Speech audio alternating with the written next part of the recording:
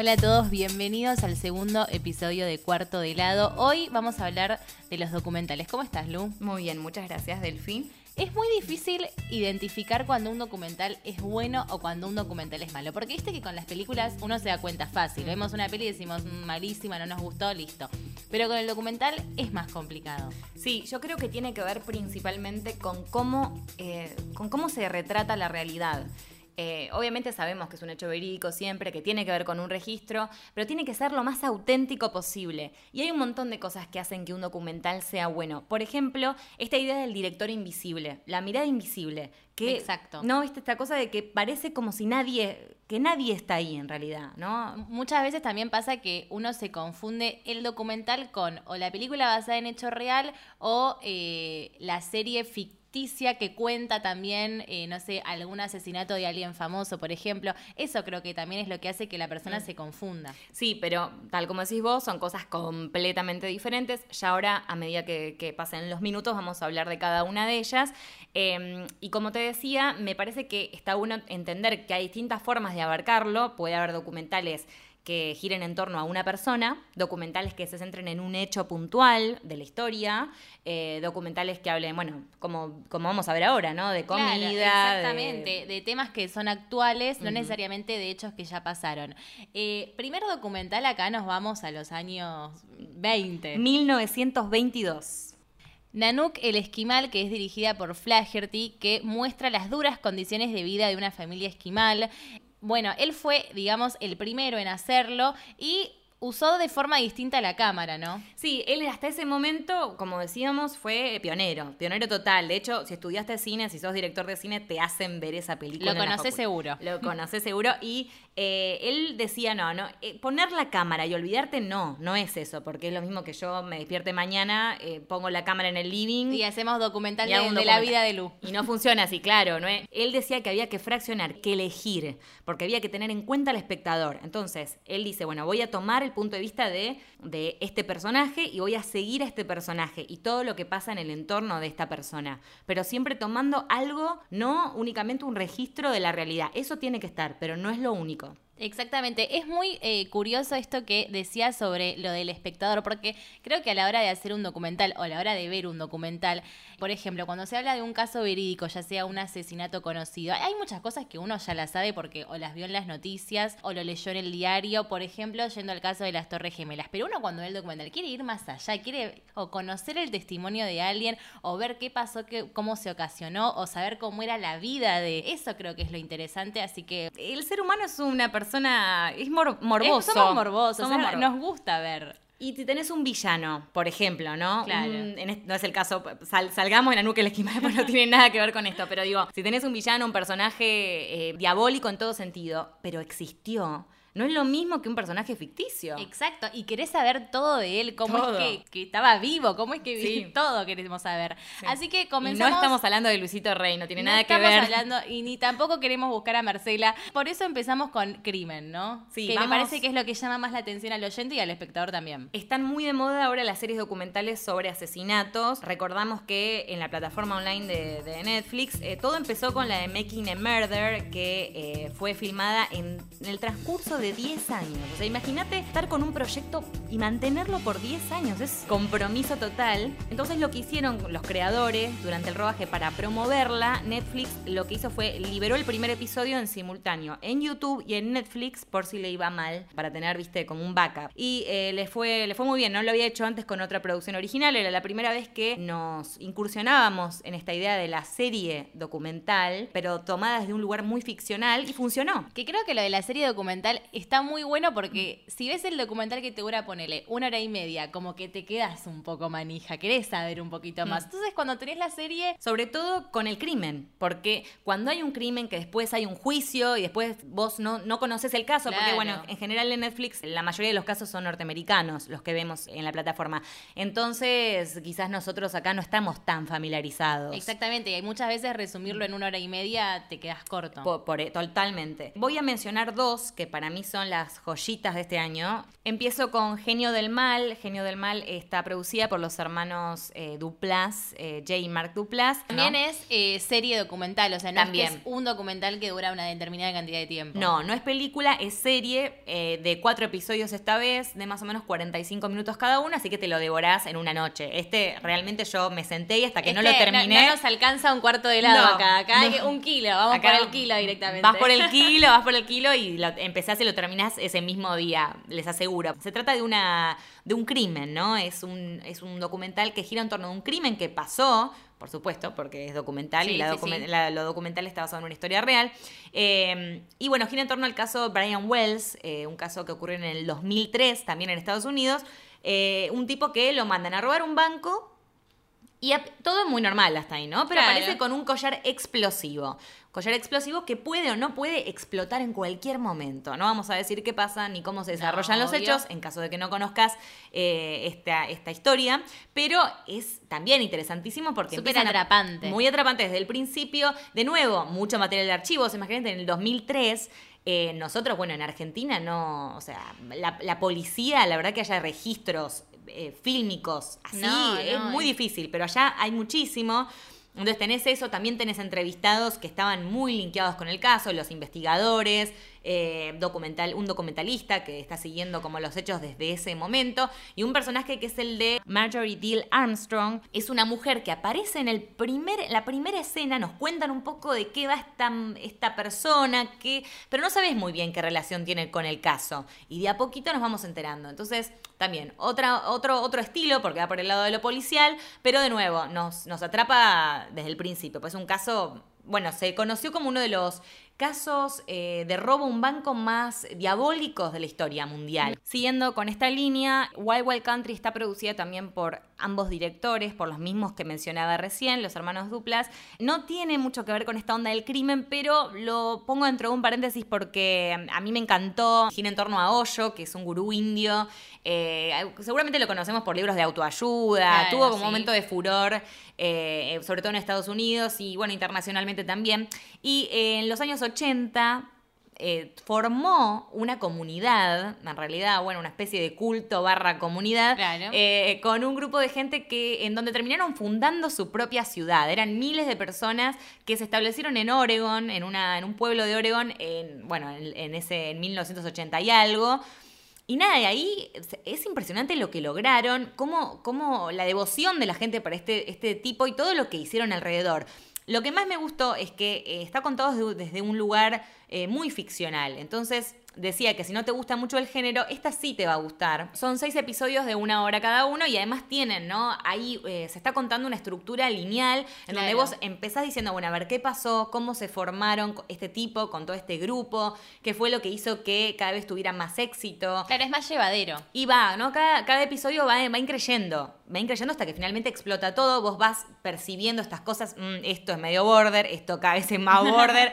Qué complicado esto. Uy, está todo mal. De hecho, otra cosa muy interesante es que hay muchísimo material de archivo. Y además los entrevistados son gente que estuvo muy conectada con la comunidad, con esta fundación de esta ciudad. Está Sheila, que era la asistente personal de Osho, y una pieza clave en toda esta historia. ¿Las repetimos? Sí, tenemos Wild Wild Country por un lado, se estrenó en marzo hace bastante, y en mayo se estrenó Evil Genius, Genio del Mal, ambas producidas por los hermanos Duplass.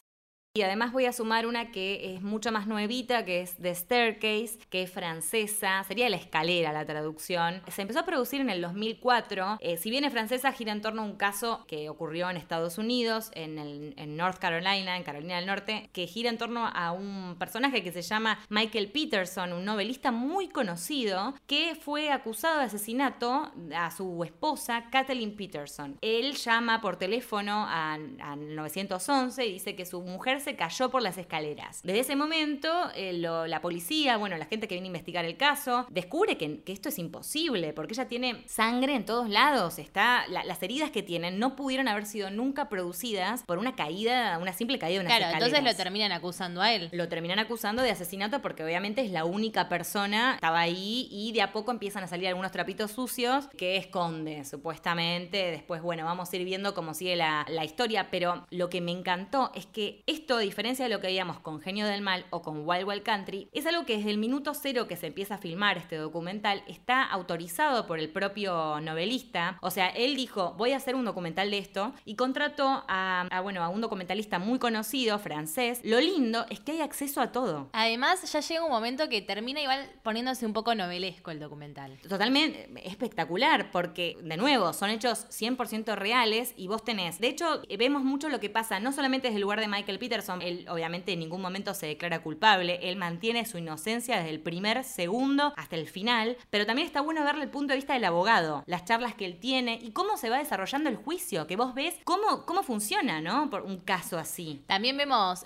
testimonios de las hijas, de la familia, que eso no lo ves en cualquier documental. Sí, y además pasan 10 años casi desde que ocurre el hecho, desde que él es condenado por este asesinato en su mansión hasta que seguimos con los juicios. No voy a revelar nada porque nosotras no spoileamos. No spoileamos. Como bien dijimos, pero se puede ver el deterioro de los personajes, cómo fueron cambiando con los años. Vas viendo cómo, no sé, las hijas se casan, van siguiendo su vida, cómo reconstruyen. Lo mismo con el propio Michael Peterson. Así que... Va envejeciendo. Claro, por supuesto, en 10 años, imagínate. Sí. Y lo mismo el abogado, así que también eso hay que destacarlo. Otro género que está tomando mucha popularidad en Netflix, y eso a nosotras nos encanta, es cómo cada vez más la plataforma nos da las opciones de documentales que son realizados por mujeres y que cuentan historias de mujeres. Vamos a empezar por el primero, que se llama Embrace, que trata sobre la historia de, una activista que se llama Taryn Branfit, que logra combatir los estándares de belleza que nos da la sociedad. Pasa un montón que mucho en las redes sociales se ve claramente, o en las revistas de moda, cómo tiene que ser el cuerpo de la mujer, cómo te tenés que vestir, qué tenés que comer. Bueno, ella combatió todo eso, y cómo lo hizo de una forma muy curiosa. Solamente publicó en Facebook un antes y un después de su cuerpo. Y viste que siempre en Facebook, cuando vemos esos cambios, o en las redes sociales, de una mujer que quizás estaba excedida de peso y pone otra foto de su después o tonificada o con 15 kilos menos. Bueno, ella rompió con los esquemas de la sociedad y dijo, no, yo voy a publicar un antes y un después que a mí realmente me cambió la vida. Ella puso de un lado una foto de ella en bikini, flaca, muy tonificada, y del otro lado una foto posparto, que es como realmente es el cuerpo de una mujer. A partir de esa imagen que publica en Facebook, empieza a recibir un montón de notificaciones, la gente empezó a compartir la foto, se empezó a hacer viral, y eso fue lo interesante, cómo ella pudo lograr a partir de simplemente una imagen que subía a Facebook, cómo combatir los estándares de belleza. Hizo una investigación hablando con un montón de editoras de modas, un montón de modelos, un montón de actrices, que una que participa mucho es, que se llama, si no me equivoco, Ricki Lake, que es quien hace de Tracy en Hairspray, que ella también tuvo un cambio muy grande en su cuerpo, y logran enseñarnos a las mujeres, sobre todo, cómo combatir el tipo de mujer que nos propone la sociedad. Y el segundo que les recomiendo es un poquito más viejo, es del año 2014, narra la historia de cómo nació el movimiento feminista de las mujeres en Estados Unidos a partir de los años 60. La verdad que es increíble, se llama She is Beautiful When She's Angry. Habla de cómo se crearon los primeros grupos, las primeras asociaciones. Se habla de temas que, actualmente siguen presentes más que nada en nuestra sociedad acá en Argentina. Muestran cómo lograron poder legalizar el aborto, muestran cómo de a poco lograron, todavía no se logró combatir, pero cómo empezaron a hablar sobre el machismo, una palabra que en esa época no existía, cómo comenzaron a ser escuchadas por los medios, las primeras manifestaciones, las primeras marchas. Es muy interesante, es muy conmovedor ver, porque uno a veces, hoy en día está tan presente este tema en la sociedad que uno piensa que es algo de ahora o a lo sumo de 10 años atrás, y no, es una lucha que viene hace décadas. Fíjense que esto es de los años 60. Nos muestran testimonios reales de las primeras mujeres que fundaron los primeros grupos. La verdad que es muy interesante, es también muy bueno para aquellas personas que todavía no entienden, porque cuesta todavía en la sociedad poder identificar el machismo, poder entenderlo. Eso te lo muestran desde el momento cero. De hecho, hay partes en las que te llama la atención como hombres, noteros, mobileros, dicen en la tele, sí, yo soy machista y me parece que está mal lo que están haciendo las mujeres, y lo dicen y lo sostienen. Se muestra también el maltrato hacia la mujer. Tiene ese toque humorístico que también está bueno y se agradece, y merece la pena ser visto, ya que nos recuerda que hasta el día de hoy todavía hay mucho por hacer por la lucha por la igualdad de género y los derechos humanos. Como dijimos antes, si hablamos de documentales, podemos dividirlo en muchísimas secciones. Encontrás absolutamente de todo, para todos los gustos. Querés salud, tenés salud. Querés arte, tenés deporte. arte. artes, Total. lo que quiera. Vamos a meternos en el terreno del arte para todos los que les interese ver algo un poquito más artístico. Nuevamente, ¿no? El arte es como algo muy general. Abarca todo. Bueno, hay desde documentales de coreógrafos, de pintores, de todo. Cantantes. Nosotros tomamos dos. El primero es Saving Bansky, es un documental que dura más o menos 1 hora y 10 minutos, del 2017. Acá pasa algo loco, que a veces suele pasar con el género, que es cuando la historia supera el propio documental y por eso es tan fascinante. En este caso, Bansky como fenómeno para mí es un personaje muy, muy interesante porque, bueno, seguramente todos lo conocen, es un artista callejero, un grafitero. No se sabe quién es, nunca se supo cuál es su identidad. De hecho, vos vas a Wikipedia, pones Bansky y siempre es nombre de nacimiento desconocido. Se supone que tiene 43 y que nació en Bristol, Inglaterra. Fotos tampoco conocemos. No le conocemos la cara. Nada, no tiene identidad y se convirtió en uno de los artistas callejeros más reconocidos mundialmente. Pasan dos cosas con su arte. Como es arte callejero, no tanto él como otros grafiteros consideran que no tiene que estar en un museo, porque si no, se pierde el contexto. Si vos tomás una obra de Bansky que está en la calle, en una pared, claro, y la sacás y la ponés en un museo, ya no es arte. Se pierde la idea de lo que él quiere hacer. Este documental se centra en eso, porque hay dos problemas. Por un lado tenés algo que sí pasa, que es que se hacen exhibiciones en Miami, por ejemplo, y hay gente que roba sus obras y las lleva a otro lado y las vende, y obviamente a Bansky no le llega un peso, porque Bansky no lo conoce nadie. No sabemos ni quién es. Y porque además no lo hace con ese objetivo. Todo lo que él hace... Él lo hace simplemente por amor al arte. Por amor al arte. Entonces tenemos por un lado eso, la gente que agarra sus obras, las saca del contexto y las vende en una exposición a millones y millones de dólares. Y por el otro, lo que sí le pasan a sus obras, que terminan desapareciendo con el tiempo. Porque ¿qué pasa? Viene otro y le escribe encima, a alguien que viene con un aerosol, o alguien que se muda y pinta la pared porque no quiere tener más la obra de este artista. Entonces también se pierde con el tiempo. Sí, digo como esta, no sabemos, podría ser hombre o mujer tranquilamente. Brian Greif es un coleccionista y él se propuso salvar una pieza. Es una rata, es una de las imágenes más icónicas de Bansky. Se conoce en el ambiente como la rata de la calle Hyde. La idea gira en torno a esto, ¿no? A este personaje, Brian Greif, y como él trata de sacar la pintura, está como en un techo de una casa, él la quiere sacar, obviamente sin que le pase nada, porque imagínate, se te rompe un poquito ya la pintura, olvídate. La perdimos. Sacar la pintura, que se conoce como la rata de la calle Hyde, que tomó muchísimo dinero preservar, y llevarla, guardarla y buscarle un lugar, buscarle una casa. ¿Dónde? ¿No? Porque después tenés que ver dónde la distribuyen, en qué museo. Obviamente donarla, ¿no? Es la idea. Él no quiere cobrar nada a cambio. Entonces, bueno, lo que a mí más me interesa del documental, si bien no me parece que como documental esté buenísimo, si lo analizamos técnicamente, creo que es esto, ¿no? Lo que es el arte, qué significa, cuándo una obra sí es considerada un hecho artístico, cuándo no, sacarla del contexto, no sacarla, qué pasa con sus obras, deberían preservarse, y bueno, y cuando desaparecen, que eso es lo que dicen muchos colegas que son entrevistados de este artista, que no sabemos quién es. ¿Es serie documental esto también? No, es una película. Es solo. Una película que dura 1 hora y 10 minutos, así que es súper corta, te la ves, vale la pena verla realmente para entender más sobre todas estas cosas que estamos hablando. Así que la recomiendo, y creo que dentro del género, de la sección artística, de la temática artística, es uno de los must. Y ahora vamos para otro ángulo, digamos, que también seguimos en el arte, obviamente. Vamos para el lado del doblaje, que permítanme decir que mi amiga Lu Agosta es una de las genias del doblaje. Bueno, muchas gracias. Y además, uno nunca, viste que temática comida, un montón. Tenemos sí, obvio. Artistas, de pintores, miles, hay bueno, de todo. Pero el rubro del doblaje no es un rubro que esté explorado en un documental. Es un rubro que se recontrausa, porque todo lo que vemos en la tele doblado, hay alguien detrás haciendo esa voz, haciendo un trabajo muy interesante, y me parece muy bien que alguien haya dicho hagamos un documental sobre el doblaje, porque nadie nunca habla de estas personas. Y no se sabe mucho de este mundo, es un mundo que es medio desconocido. Encima, todavía. Todos tenemos una voz en la cabeza o una voz que escuchamos y decimos, ay, me encanta esta voz de este actor, y claro, cuando escuchamos la versión original decimos, no lo puedo ver, necesito al doblajista. Y además a mí me pasa, por ejemplo, con películas como El Quinto Elemento y Arma Mortal, tal que las voces de Bruce Willis y la de Mel Gibson, para mí, la voz, o sea, yo la asocio, es la voz de Mel Gibson y la de Bruce Willis. Es esa voz.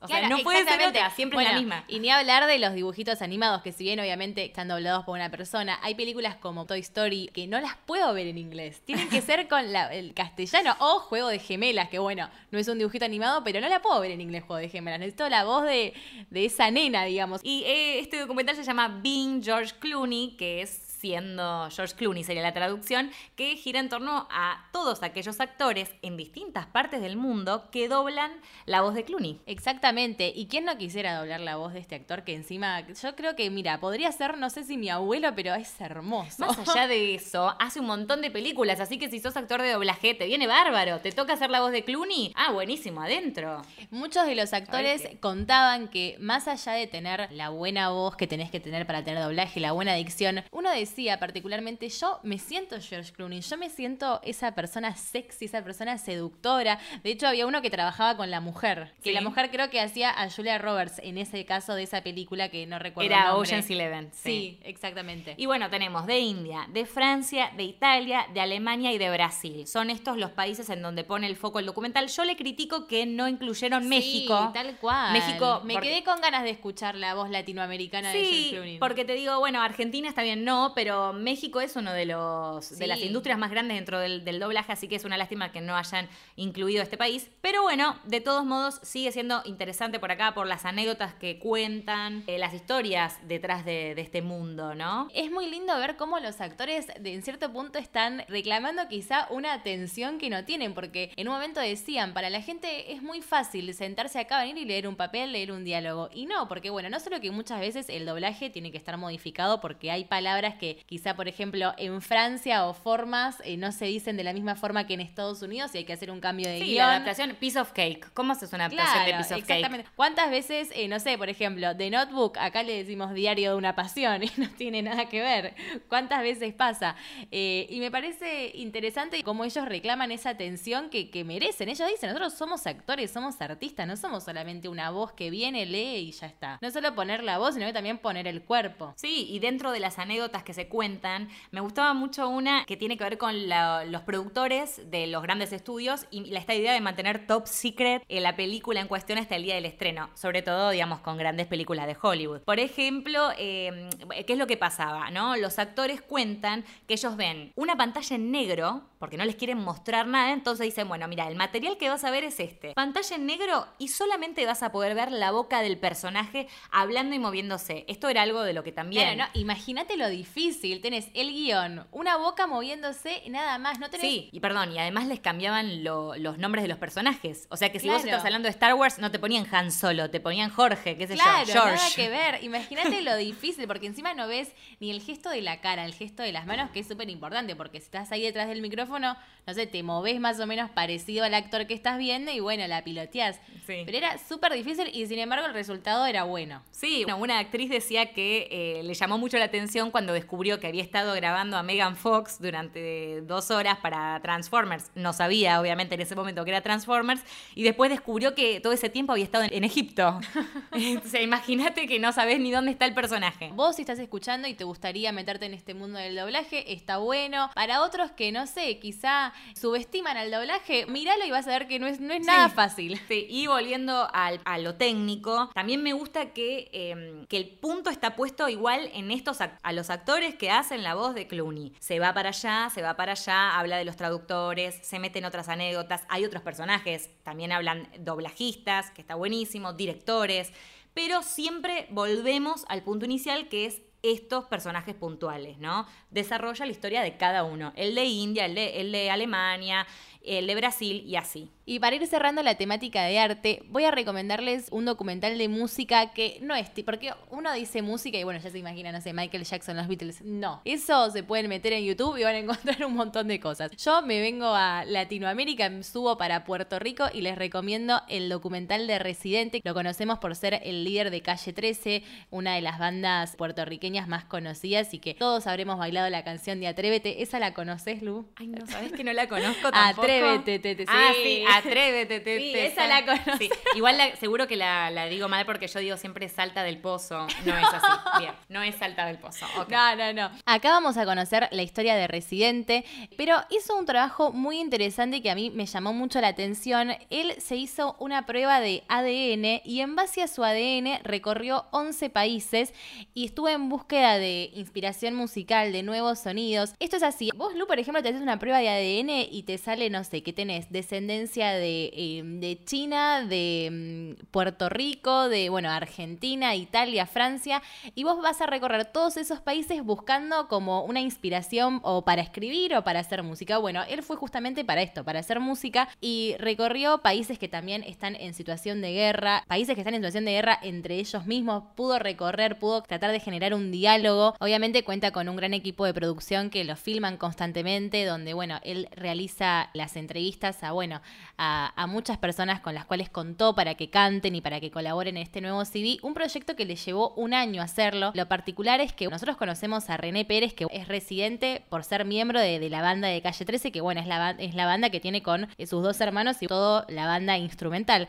Y esta vez es su proyecto solista, separado de sus hermanos, va en búsqueda de nuevos sonidos. Si bien, bueno, el CD, una vez que escuchamos el resultado, encontramos similitudes con Calle 13, porque, bueno, claramente él es el líder de la banda, vamos a encontrar cosas parecidas, pero los sonidos, muy innovador, es súper interesante para verlo, para escucharlo y para aprender de la cultura de un montón de países en guerra que no conocemos y que realmente la están pasando muy mal. Así que ese es mi recomendado para música. Y siguiendo con la comida, que también es un arte, a todos nos gusta comer, muchas veces no sabemos qué es lo que nos estamos llevando a la boca. Por eso, mírate en Netflix Food Choices, que es un documental que investiga las dietas del mundo y exhibe tanto las opciones saludables como las culpables del cambio climático y de que la salud global se deteriore. Muchas veces pasa que uno va al supermercado, compra algo y porque te llama la atención el paquete, porque, bueno, ahí la industria del marketing, todo eso tiene mucho que ver, lo compramos. Vemos algo que es verde y decimos, bueno, esto es light, ya fue, lo como. Y no, mirá bien la información nutricional. Este documental abarca todo ese tema de una forma muy interesante porque es un chico que no podía encontrar una dieta adecuada para su cuerpo. Muchas veces vamos al nutricionista y nos dan una fotocopia y nos dice come esto y ya está. Él fue más allá, investigó la industria de los alimentos, que muchas veces vienen conservados, bien congelados y no sabemos ni qué tienen adentro, pero aún así los comemos igual porque el paquete y el color nos llama la atención. Así que sumalo a tu lista de Netflix. Y ya que estamos en esta temática, vamos con una argentina. Bien argenta. Acá no hablamos del mate, no hablamos del dulce de leche, hablamos de algo más rico. Hablamos del asado, Todo sobre el asado es el nombre de este documental que está en la plataforma online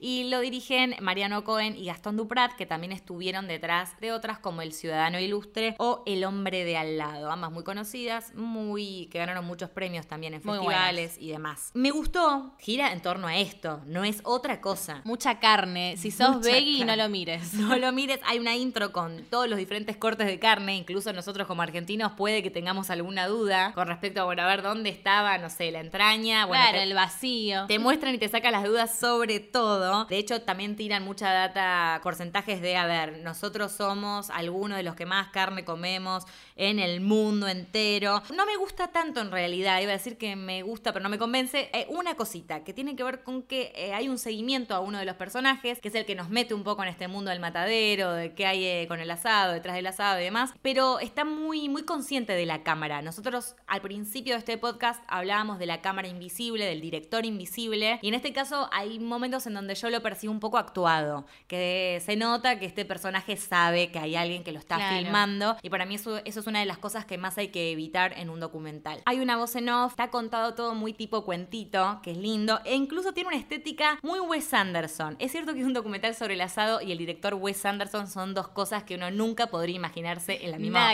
oración, pero utiliza mucho este recurso que usa él de un personaje en silencio, dentro de un encuadre, por ejemplo, con un fondo, no sé, blanco y que se vea la carne y una voz en off que esté, una voz en over que esté relatando todo lo que estamos viendo, con ese personaje fijo y con ese encuadre estático, que es lo que usa mucho este director que tanto conocemos, ¿no? Así que para agendar. Y continuamos con las recomendaciones. Acá nos vamos a Francia, a París. 13 de noviembre, Terror en París es como se llama este documental que, cuenta los ataques terroristas cometidos cometidos en la noche del 13 de noviembre de 2015 en París, en la capital francesa. El documental está dividido en 3 partes que tiene que ver con los lugares en donde atacaron los terroristas. En un restaurante fue uno, cerca de una pizzería en otro, y en otro restaurante en el tercero. Y está todo reconstruido desde el lugar de las víctimas. Hubo 137 muertos y un montón de heridos. Y bueno, es muy fuerte porque la reconstrucción está hecha desde los testigos que lo vivieron en primer lugar. Gente que perdió a su madre, a su padre, a su novio. Además, estas cosas siempre pasan, no sé si a ustedes del otro lado, a vos, Delphi, les ocurrió alguna vez algo traumático, pero siempre todo es segundo a segundo. Nos acordamos todo en ese momento y todo es rapidísimo. Entonces la reconstrucción desde un testigo que estuvo ahí es mucho más intensa y mucho más fuerte que se cuenta incluso a través de material de archivo, que lo veas a través de imágenes. Se estrenó el 1 de junio, así que también está dentro de las novedades de la plataforma y es para verlo un día que estemos más bien para arriba. Sí. Y nos metemos directo con el documental ficcional, un género que también está muy presente en la plataforma de Netflix y bueno, obviamente muy presente en todo lo que es el cine. Solo cabe recordar a Orson Welles y su irrupción en la radio en el año 1938 con La Guerra de los Mundos, cuando él salió al aire y habló y dijo que iba a haber una invasión alienígena y la gente, bueno, se volvió loca. Imagínate el descontrol que se generó en la sociedad. Él estaba haciendo una adaptación de la novela de La Guerra de los Mundos y bueno, la gente de alguna forma u otra pensó que era verdad lo que estaba pasando. Bueno, y acá comenzamos a definir lo que es el documental ficcional, que bueno, es donde los límites de la ficción y lo real se diluyen. Sí, casos hay miles, hay muchas formas de plantearlo.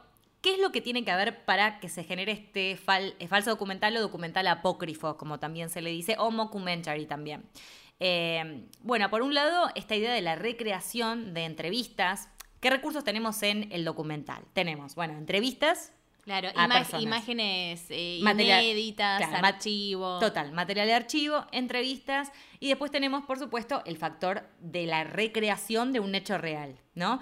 Cámara en mano, desde lo técnico, no hay mucha cámara fija. Cuando uno está haciendo un personaje, lo haces con una cámara que tiembla, con una cámara que está activa. Claro. Entonces, hay que usar todos esos recursos y llevarlos a este nuevo producto. Un ejemplo también muy, muy divertido es el del que plantea que el viaje a la Luna fue una farsa, ideada por el presidente Nixon. Cuenta que la misión se grabó en distintos platós de televisión con iluminación, con maquillaje y con escenarios de la misma película que todos conocemos, la de Kubrick, 2001, Una odisea en el espacio. Y este director, William Carell, cuestiona toda la veracidad de la misión de la tripulación del Apolo 11, ¿no? Con la famosa frase, un pequeño paso para el hombre, un gran salto para la humanidad. Este documental es de el 2002, se llama Operación Luna. No está lo estoy diciendo como intro de lo que es un documental ficcional y con qué cosas nos podemos encontrar. Hay otro que me hace reír muchísimo que se llama I'm Still Here,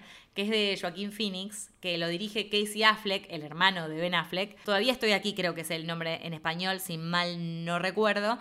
Y lo que me gustó es que se hizo toda una campaña de marketing previa en donde Joaquín Phoenix, este actor tan conocido por películas como Gladiador, por ejemplo, entre otras, estaba como por retirarse. Era un tipo que el actor se iba a retirar, ya no daba más, entonces empezó a hacer una campaña detrás de esto en donde él decía, yo me voy a retirar. Apareció en un programa de un anfitrión muy conocido, en donde como si fuera Jimmy Kimmel. Claro, dijo, yo no actúo más. Yo no actúo más, yo me voy a ir, yo se acabó. Apareció con una barba, se mostró en eventos así, previo a el estreno de este documental, que permanecía siendo un misterio. Claro. Entonces, durante mucho tiempo, incluso yo, la gente que nos gusta el cine y que estamos al tanto de las noticias, estábamos todos convencidos de que Joaquín Phoenix estaba por retirar, que no iba a trabajar más en cine, que no había hecho más. Y de repente sale con esto. Y de repente, bueno, vemos el documental y él dijo, no, esto era parte del documental, formaba parte de lo mismo. En el documental, obviamente, lo tenemos a él como protagonista, que a través de la dirección de Casey Affleck nos narra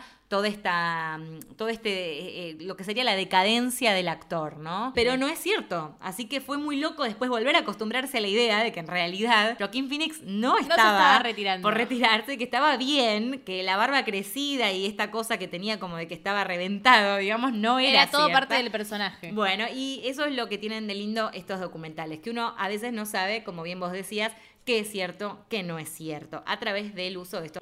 Para recomendar en Netflix, tenemos una serie documental que fue medio un boom en un momento. Me encantó, le fue tan bien que ya sale una segunda temporada en este año. No sé muy bien cuándo, no está todavía confirmado en qué momento, pero ya la tenemos. Es American Vandal, que es una parodia de Making a Murder, hablábamos antes de esta serie documental, o de Keepers, o muchas otras que también están en la plataforma. Tiene 8 partes y se centra en un personaje que se llama Dylan Maxwell, que es acusado de haber dibujado penes en el estacionamiento de la facultad. Lo que lo hace tan divertido además es eso, que se está tomando algo como un hecho completamente absurdo, ridículo y cómico como es este, claro, como un acto obviamente de vandalismo, que igual lo es, ¿no? Es un acto vandálico seguro, y muy serio, en donde se trata de investigar quién es el verdadero responsable de este crimen, entre muchas comillas. Y lo curioso es que la persona que lleva la investigación a cargo es más que nada un compañero de ellos, un compañero de curso, digamos. Exacto, sí, eso lo hace también mucho más divertido, porque tenés este personaje que va filmando y va sacando información a maestros, a tutores, y digo, ¿y por qué acusamos a esta persona si no tenemos suficiente evidencia? Entonces, a partir de eso, se van desarrollando los hechos. En primer lugar, lo acusan porque dicen que le gusta mucho dibujar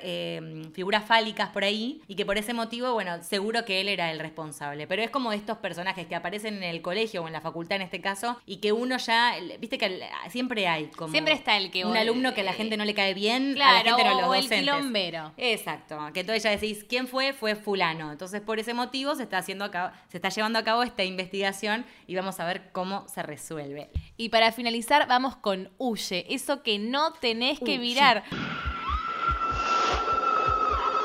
Sí, salí de ahí, porque encima lo que más me da bronca, que es una temática re interesante para hacer alto documental, y yo creo que los directores de este documental no lo pudieron aprovechar. No, estamos hablando de 27 Gone Too Soon, este es el nombre en inglés, en español es El Club de los 27, se estrenó en la plataforma de Netflix y explora las circunstancias que rodean las trágicas muertes de Jimi Hendrix, Jim Morrison, Brian Jones, Janis Joplin, Kurt Cobain y Amy Winehouse, que ¿qué tienen en común? Son todos cantantes que fallecieron a la edad de 27 años. Muy misterioso, misterio. Claro. En realidad no es misterioso. Esto ya es como un mito del rock, un mito de la música. Para mí se desaprovecha mucho lo interesante que está, porque encima no es que contamos con testimonios contamos con testimonios, pero no tanto de archivos, de más... Me hubiese gustado ver más investigación. Sí, está pobre de investigación. Por un lado, decidieron poner el foco en los últimos días de cada uno. Ese es el punto del documental.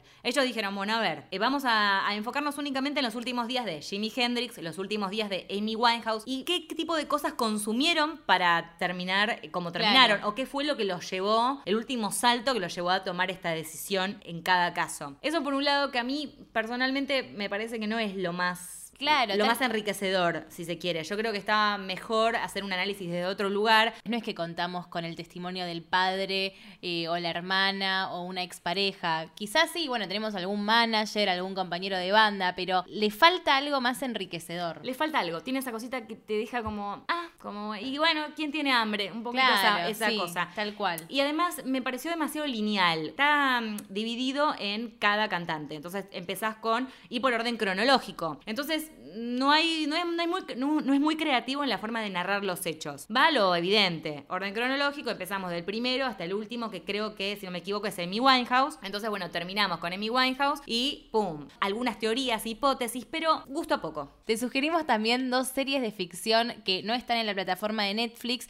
Una es American Crime Story, el asesinato de Gianni Versace, que está en Fox Premium, que bueno, conocemos ya a todos a este famosísimo diseñador italiano que es interpretado por Edgar Ramírez, que es un actor venezolano que lo conocemos de otras películas como La chica del tren, Manos de piedra, y también contamos con la participación de Penélope Cruz, Ricky Martin. La serie trata básicamente sobre descubrir qué le pasó a este diseñador, cómo fue que murió. No está en Netflix, te repetimos, está en Fox Premium.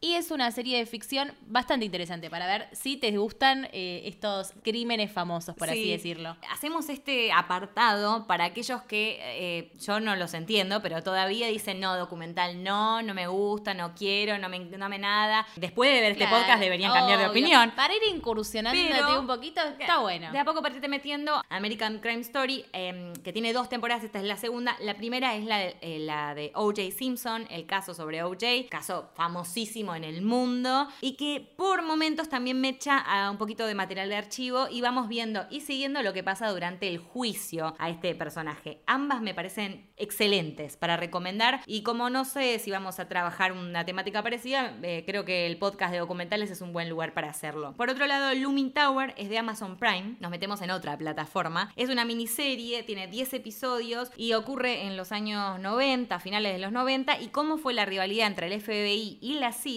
que pudo ser la desencadenante de la terrible tragedia que todos conocemos como el 11 de septiembre. Está bueno porque es una mirada muy crítica que no solemos ver en Estados Unidos siempre que se habla de las Torres Gemelas y demás, es como los bomberos y el heroísmo, siempre es todo desde un lugar muy patriótico porque ellos son muy patriotas, pero en este caso hay una mirada muy crítica y me parece que eso vale la pena para verlo. Atentos porque el próximo episodio nos metemos de lleno al drama. Vamos a recomendarte las mejores películas, las mejores series y bueno, como siempre, la que no tenés que ver. Somos Lu Agosta, Delphi Ubierna y los esperamos.